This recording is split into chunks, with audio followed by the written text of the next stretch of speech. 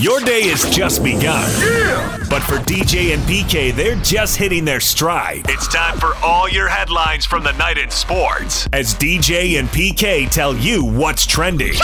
Are you ready? On 97.5 1280 The Zone and The Zone Sports Network. Yeah! Hashtag Utah Jazz. Kicks to O'Neal, top to Donovan. 8 on the shot clock. Gets the pick from Gobert, has some airspace, fires the off the bounce 3 and hits. Donovan off the bounce 3, hit it, plus a foul. Chance for a 4-point play. Lob to Rudy on the inbound. He catches, has Stewart between him, hands to Conley. Conley goes reverse side and scores it. Checks to O'Neal, drives at Grant. Cross court, Bojan, try it again, baby! He did! Bojan Bogdanovic, not once, but twice, seals the deal. Timeout, Dwayne Casey. Utah Jazz build a 28-point lead. Detroit whittles it down to 4. Had a three-pointer to get within a point, but they missed it. Jazz got the rebound. They were running, and then you heard Locke yelling, and it was over. Jazz win 117-105. PK, you can flip the names here. The Jazz were the team that dug the big hole in Denver, rallied, got close, and then didn't seal the deal. And now they have the big lead. Detroit rallies, gets close, but doesn't seal the deal. They did not. At the end of the day, we won. At the end of the day. I cannot hear end of the day without thinking of you now. And I'm hearing it quite a bit. It's no longer belongs to one person. It's spreading. When the time struck, well, it's actually when it hits 11:59, because I think when it hits midnight, it's the next day. Yes.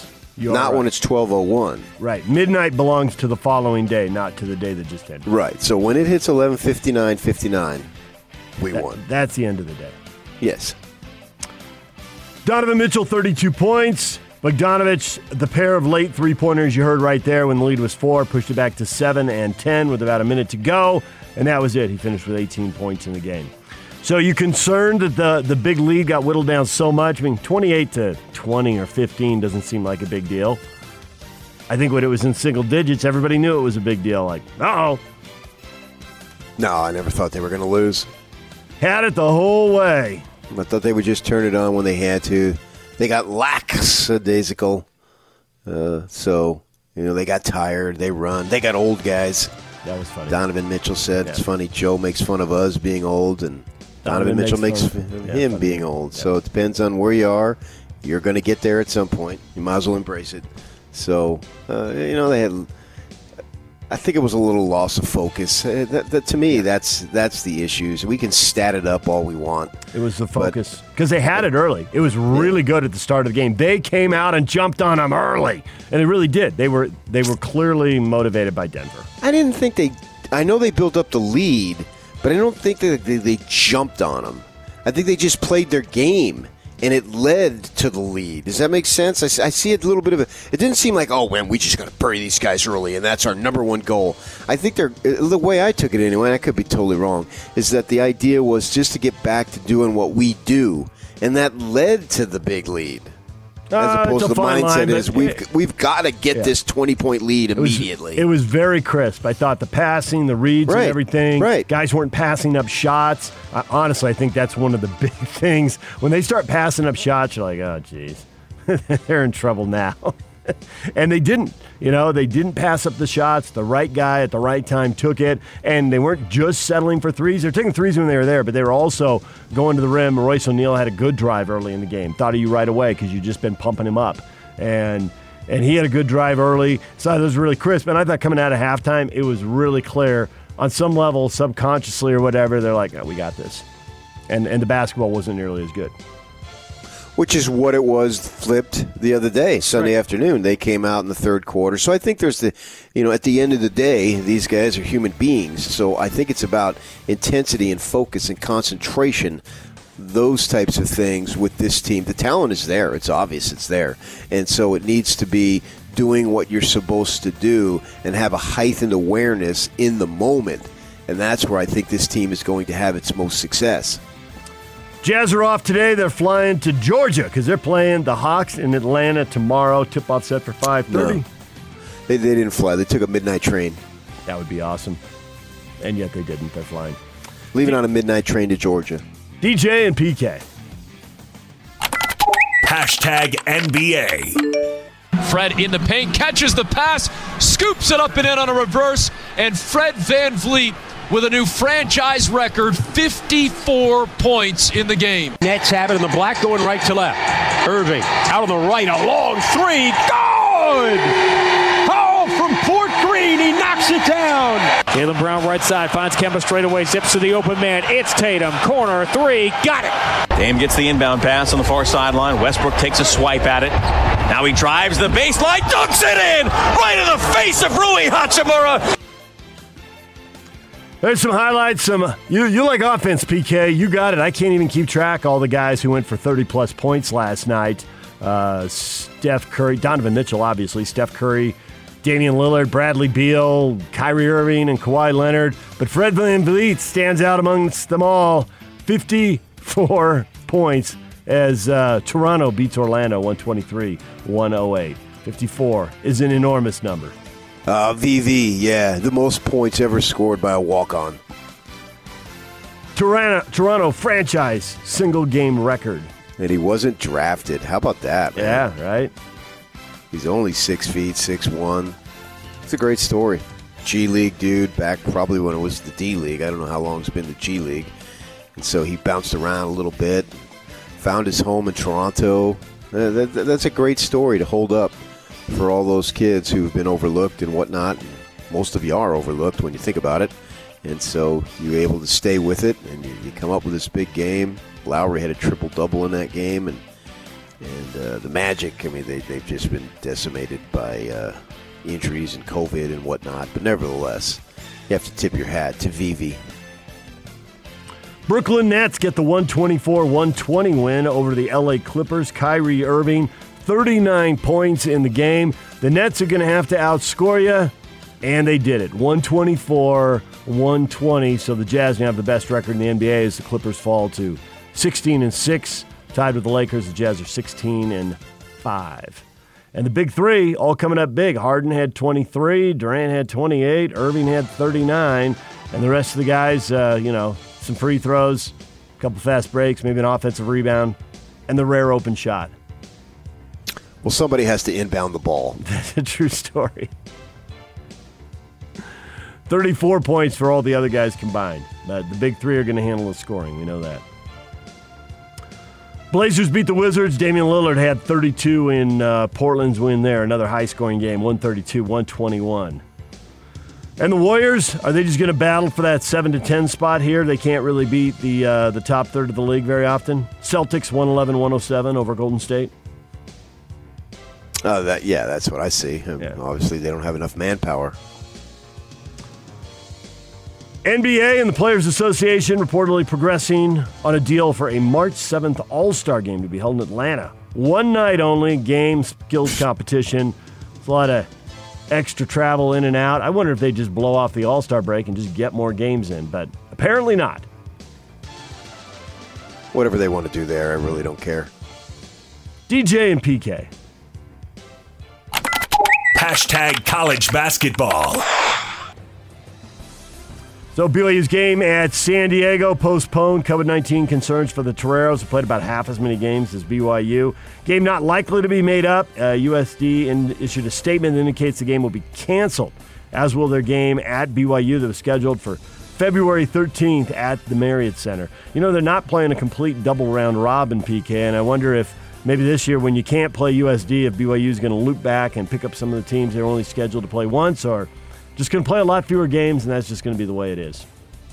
I think they're in the hunt for games, and if things could be worked out, they would do it. Sure, yeah. I mean, this is the way it is. USD is shutting down now for the next couple of weeks, so looks. And after that, in the West Coast, you've only got a couple more weeks to go. So you wonder if they're even going to take the floor again, and it's not like it's a high demand for University of San Diego basketball. It's just happening. He doesn't have it here on the list there, but Utah's game against ASU is out on Sunday. And the Devils are not playing this week at all. They're not playing Colorado. They've lost, I think, 7 or 8 games. They've had 3 starts and stops and trying to restart. I mean, obviously, it's just created total havoc for them as they haven't been able to get any form of continuity on the floor, and it's reflected in their record.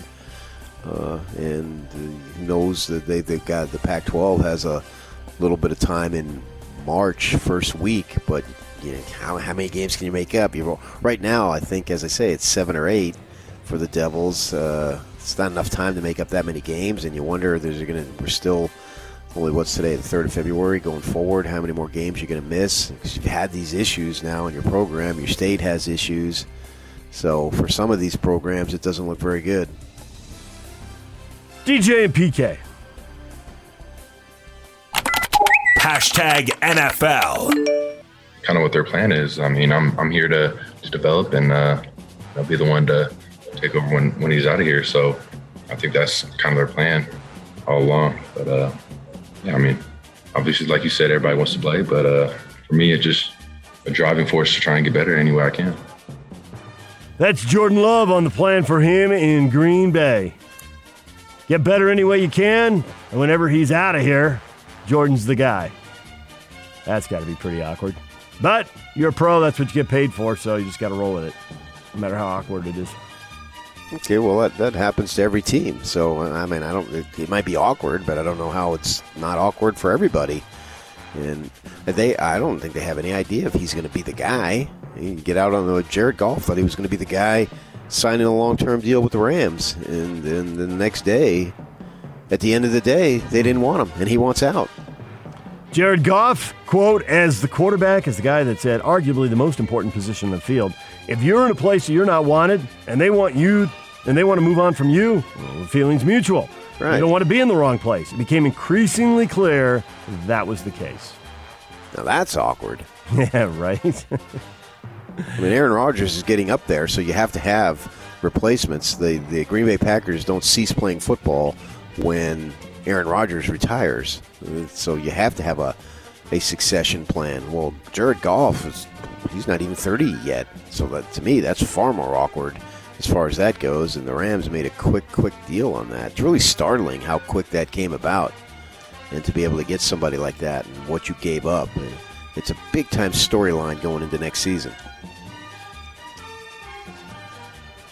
Yeah, I think the thing with Goff, they did a lot of winning, but in the biggest games, it was a struggle for them to throw for 200 yards. And in the playoff, his completion percentage, there were a lot of games where he was down in the 50 percentage. And along the way, there were great numbers and great stats. But when you look at the biggest games, he's 3-2 in the playoffs, but he throws for 200 yards one time. I think they're feeling like they got the other parts in place. And they get a guy in there who can push the ball down the field, then at the end of the day, they're going to win more playoff games. Well, sure, but yet they gave him a big fat contract, and knowing what you know. Online apparel giant Fanatics announced that Bucs quarterback Tom Brady has become their best-selling NFL player ever for a 2-week period between the conference championship and Super Bowl, as he prepares to play in his 10th Super Bowl on Sunday. Selling a lot of jerseys in Tampa Bay, but selling a lot in Orlando and Miami, and also in New York and Boston. Played for a couple teams, fan bases all over the place flocking to Tom Brady gear. Tom Brady is the singular face of sports in the United States. More than LeBron, because that'd be the competition, wouldn't it? I think football's bigger than basketball. Maybe not worldwide, but that's why I said in the United States. DJ and PK. #college football. So coming and going at the University of Utah, PK, the wide receivers. Jalen Dixon's name is out of the transfer portal. He's back into the Utah program, but Brian Thompson is in the transfer portal, getting ready to be out of the Utah program. Need a program to keep up with all the guys in the program. Thank you. Well, Brian Thompson's a blow. Yeah, I think that he was the most talented, had the best potential of any of the receivers, and it's been that way a couple of years. But they don't utilize the receivers that much. And in this past season, they obviously, with the COVID situation and only playing 5 games, combined with all sorts of inconsistency at quarterback, I can't speak for Thompson, just trying to read between the lines, figuring like, I'm not maximizing it. I've got this great body. I've got size. I've got speed, blah, blah, blah. I've got pro potential, and I'm not being able to show it here. That's the the only thing I could think of as far as him going, because it wasn't playing time. But, now with Keithy and Covey, they seem to feature those guys, and obviously they run the ball, and they've got 2 backs that they brought in from high-profile schools, Oklahoma and LSU. We'll see how that pans out. Just because you come from there doesn't mean you can be the next fill in the blank, and they've had so many of them that you can fill in the blank because there's a number of names you can choose from. So trying to figure out what he's thinking, we'll see where he ends up. But I think it's a blow to the program. But at the same time, even though they had him, it didn't seem like he was being utilized to the fullest ability. So it's a blow on paper, but you wonder going forward, how much are they going to miss? Because it's not like they got a ton of production from him, but that's the reason probably why he left in the first place. It's because he wasn't getting in a bunch of production. So you can go round and around on this thing. See, I think that you just hit the key thing. The potential always looked like it was there, and the production isn't. And maybe some of that is on him, but there's definitely other things you can look at and say, oh, it's not on him. I think everything you said about his mindset could be true, and we don't really get to interact with him now, and, he hasn't spoken about this on the record, so it's hard to know. But I think that the only thing I throw on top of that is we could be breaking in another new quarterback. They could be half the season getting somebody else comfortable. That and everything else you said, they are going to throw to Covey, and they are going to throw to Keithy, and they are going to run the ball a lot. So how many opportunities are going to be, and then those opportunities are going to be minimized if you're breaking somebody else and getting them comfortable. No matter who it is, basically they're breaking in a new quarterback because Rising barely played. Yep. And you're right about when he did make plays, he looked the part, right? He's got the size. He runs well. He made some catches that looked good. I mean, you didn't have to hit him right on the numbers. But, there'd be one or two, and then what? And they really need somebody who is just routinely going to be, 7 catches, 108 yards, and a touchdown. Who's that guy? And he looked like, okay, maybe he could be that guy. But he wasn't that guy, and it also probably wasn't all on him. It certainly was not all on him. It wasn't probably. It's absolutely, most definitely not all on him. I think that if you look at Utah's receiving core, it's a startling statistic that the last 1,000-yard receiver was Trez Anderson. Now, we're going back a number of years. We were just talking yesterday about Arizona and the Wildcats bringing guys home, getting them associated with the program, the total feel-good for the fans, and maybe it helps in recruiting. And Texas has rehired former Longhorn quarterback Vince Young as a special assistant in the athletic department, bringing the College Football Hall of Famer back to the program after he was fired in 2019. Find a role for Vince Young, because that was a famous team, and he is a famous player, and you'll always have the video of him running into the corner of the end zone at the Rose Bowl to beat USC. So get him associated with the program somehow. You don't have to fire special assistants usually. Well, it depends on what that is. How ceremonial is it? What actually does he do? So I don't know any of that, nor do I care, really. Yak's very excited. EA Sports announced that the college football game series will come back. They stopped making it in 2013. More video games for you, Yak. You're going to get your kids hooked on that, right? I only play one. That's that one. DJ and PK. Hashtag Major League Baseball. There were many teams that we talked to, and there were many deals that made no sense. And to be quite honest, there were 10 times over the last 2 weeks where I didn't think the St. Louis deal made any sense. That's Rocky Kohner and CEO Dick Monfort on Nolan Arenado being traded to St. Louis. That's the face of the franchise, a guy who put up massive numbers, PK, the kind of guy fans feel good about, and they come to the ballpark to see him swing, see if he's going to knock one out for them. And he's gone. So apparently St. Louis finally sweetened the deal, and it made sense. I don't think to fans it makes a lot of sense. Well, fans don't care about the financial aspect of it. And all they know that he was a homegrown dude. I mean, they drafted him. He played on a high school team down there in El Toro, which is down by Irvine there in Orange County. 2 other guys are in the big leagues. Chapman, the third baseman from Oakland, and then Romine, whose dad played at ASU and played in the big leagues himself, and his brother played in the big leagues. And Arenado did sign with the Devils but didn't go there, and they drafted him in the second round. And he's been with them all this time. And I get it, man. You have these attachments to these guys, and he's really good. And now he's gone, and it doesn't look like there's much hope. You talk about how a team needs to have hope for winning. Well, the Rockies, I was reading that voiceover. They put it in print, and I was reading it, and he's talking about the owner and maybe thinking about firing himself and making a joke about it. But when you think about it, that they let go of their cornerstone. I mean, that, from a fan standpoint, that is a major blow. Angels pitching coach Mickey Callaway has been suspended pending an investigation into the allegations against him by 5 women of lewd behavior.